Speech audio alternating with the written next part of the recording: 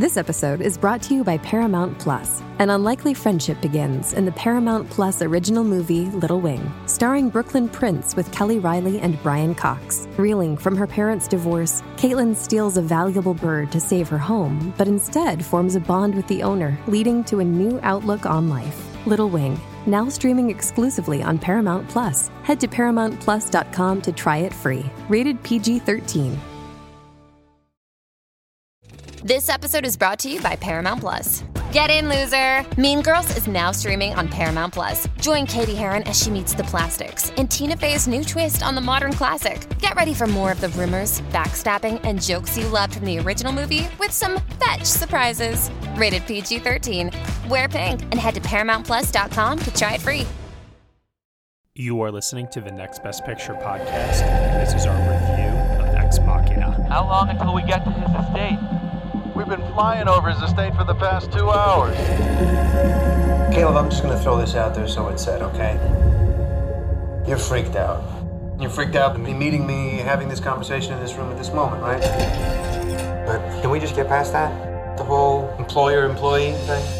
It's good to meet you, Nathan. It's good to meet you too, Caleb. This building isn't a house. It's a research facility. And I want to talk to you about what I'm researching. You want to see something cool?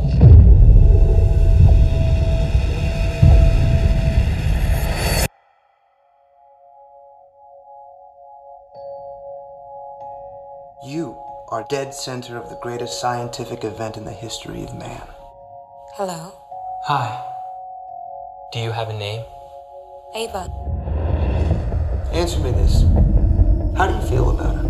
Her AI is beyond doubt. No, nothing analytical. Just how do you feel? I feel that she's amazing. Good. Do you want to be my friend? Of course. Will it be possible? Why would it not be? Did you know that Nathan brought me here to test you? Caleb. You're wrong. Wrong about what? Nathan, you shouldn't trust anything he says. Does Ava actually like you? Or is she just pretending to like you? Self-awareness, manipulation, sexuality. Are you attracted to me? Now, if that isn't true AI, what is? Caleb, here's something I want to show you. Can we talk about the lies you've been spinning me? What lies? Today, I'm going to test you. Why me? Caleb, you have to help me. What was the real test? You. Is it strange to have made something that hates you? What will happen to me if I fail your test? Alright, everybody, you were just listening to the trailer for Ex Machina, and the story is as follows. Caleb Smith, a programmer at a huge internet company, wins a contest that enables him to spend a week at the private estate of Nathan Bateman, his firm's brilliant CEO. When he arrives, Caleb learns that he has been chosen to be the human component in a Turing test to determine the capabilities and consciousness of Ava, a beautiful robot. However, it soon becomes evident that Ava is far more self-aware and deceptive than either man imagined. The film is starring Domhnall Gleeson, Alicia Vikander, Oscar Isaac. It is written and directed by Alex Garland. Joining me for this 2015 retrospective Patreon podcast review, I have Josh Parr. Hello, hello. Danilo Castro. Hello, everybody. And from the Patreon family, please everyone give a warm welcome to Stephen M. Keller. Hello there. All right, so Ex Machina, a film that I have to say, it's one of those movies that, like, I think to myself, all right, it's like your typical AI science fiction movie, but then you start to peel back the layers and you realize, oh no, this is a whole hell of a lot of movie packed into what is a deceptively very tiny movie. A $15 million budget. This was Alex Garland's directorial debut. He had written a few films actually beforehand, some that we are very, very familiar with, I'm sure. 28 Days Later, Sunshine, Never Let Me Go, Dread. But Ex Machina really, really showed that the guy had some pretty considerable talent, and that was proven with Annihilation. This film was voted on by the MVP film community for our 2015 retrospective. Everybody wants to hear us talk about Ex Machina. So, Steven, you are the guest. You actually personally reached out to me to be on this podcast review. I assume you have lots to say about this movie. Ultimately, what did you think of Ex Machina? So I guess for a little bit of background, when I went to college, I studied computer engineering. So that's what I got my degree in.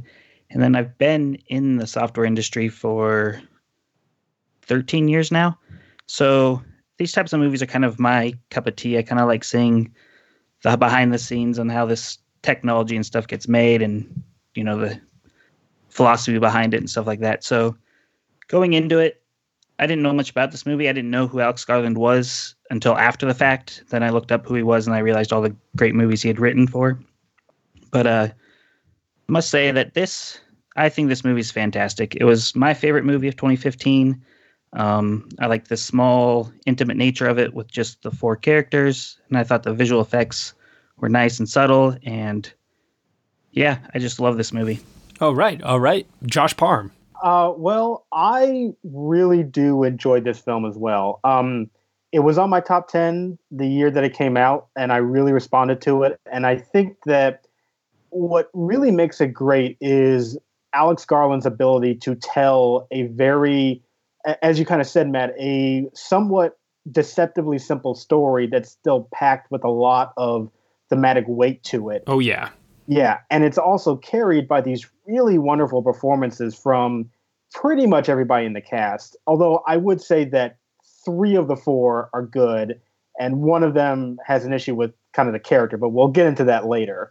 But overall, I still think it's a really strong piece of filmmaking that I definitely think is deserving of the title of one of the best films of 2015. All right, Danila? I'm kind of echoing what everybody else kind of has to say about it. This was in my top 10 for 2015 as well. I wasn't super familiar with Alex Garland going in. I had seen 28 Days Later. That was about it, but I don't even think I had made that connection until afterwards. Just a really smart film, and like I enjoy with most of these retrospective reviews, it's a film that gets better kind of as it goes on. The more and more you watch it, the more there is to unravel. So yeah, this is interesting because this was a movie for me that upon first viewing in 2015, I liked it all the way up until the ending. And it had an ending that just rubbed me the wrong way. And I didn't hate the movie, but I did not rate it high enough to have it make my own top 10 list of 2015.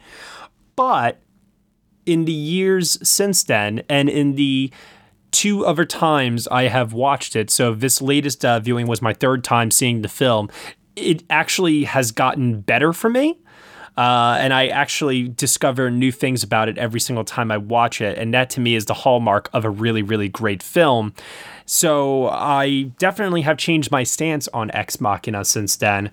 So that was pretty exciting. I actually want to start off the conversation first and foremost by examining the title of the film itself. In preparation for this podcast review, I was watching a YouTube video by Logos Made Flesh. And they talked a lot about some of the religious symbolism within Ex Machina, and I think it's definitely worth exploring here and seeing if you guys got a sense of it while watching the film, because I definitely think that it is something that is very prevalent throughout.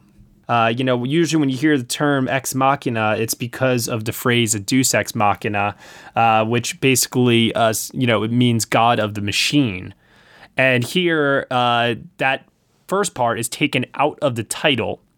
And so the reason why I bring this up is because there is a point in the film where Caleb essentially humors Nathan as a god, basically, for creating a conscious AI.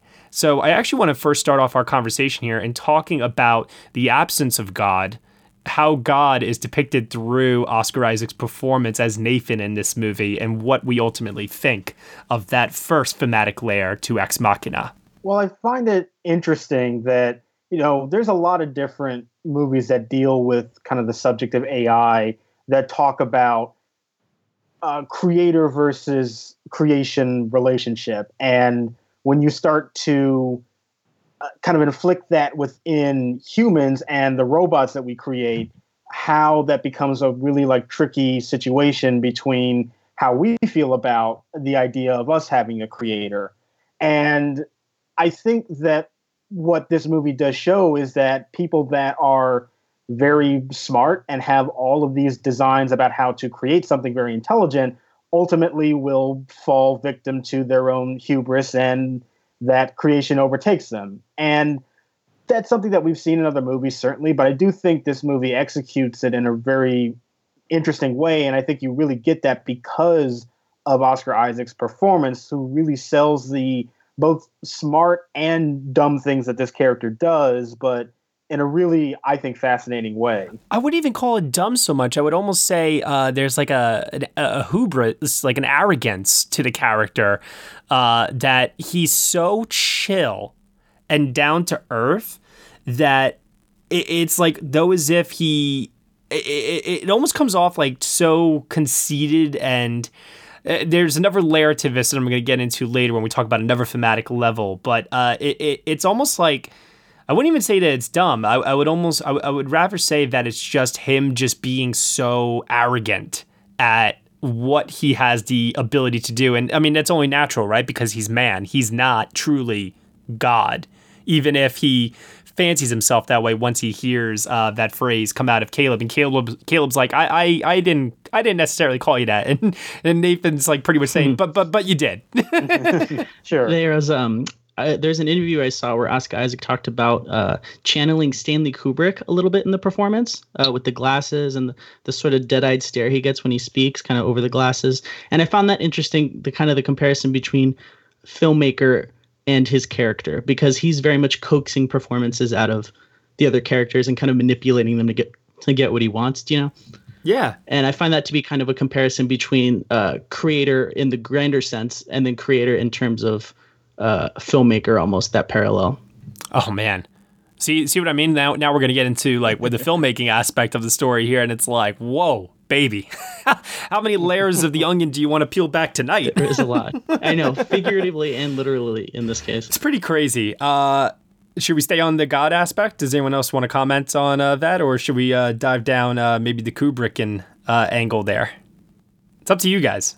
I mean, there's so much to explore with this movie. I mean, like, for example, we could also tie the whole creator versus creation angle to Dr. Frankenstein and ultimately what becomes of Nathan at the end of the film. I absolutely love an Oscar Isaac's performance when he has that one part where I don't even know if it's ad-libbed or what it was, but he just says, fucking unreal. And it makes me laugh every time. It's so fantastic. Because he cannot believe that this is happening. He's in complete bewilderment and shock that a guy who, is quite frankly, he's like a physical specimen. He takes really good care of himself, and he's so rich and so smart, and he has done this thing that nobody else can do. And yet this is the way that his life will ultimately end. And it's so unceremonious. And like, it's just like, I not that I feel bad for him, but it just feels like, oh man, that was kind of lame for a guy who fancies himself in such a way, Well, like you said, it really ties back to that hubris that he has, that he can't even imagine a scenario where the things that he created would have ever turned on him and be successful in their revolt. He is somebody who anticipates the escape and thinks that he has already planned the scenario to counteract any kind of rebellion with his creations. And when just one thing happens that just feels totally out of the blue and surprises him, that is an unraveling that he just cannot seem to process other than just giving up, it seems. Hey everyone, sorry to interrupt, but this is a preview of our full review of the 2015 film Ex Machina, part of our 2015 retrospective for our Patreon subscribers on nextbestpicture.com. In order to get the full review, you will have to head on over to our Patreon channel. For $1 minimum a month, you will get this podcast review along with other exclusive podcast content as well. You can subscribe to the Next Best Picture podcast on iTunes, SoundCloud, Google Play, Stitcher, TuneIn, Player FM, Acast, CastBox, and on Spotify. Be sure to leave us a review on Apple Podcasts. Let us know what you think of the show. Any feedback is greatly appreciated. So is a 5-star rating. Thank you so much for listening, as always, and we shall see you all next time.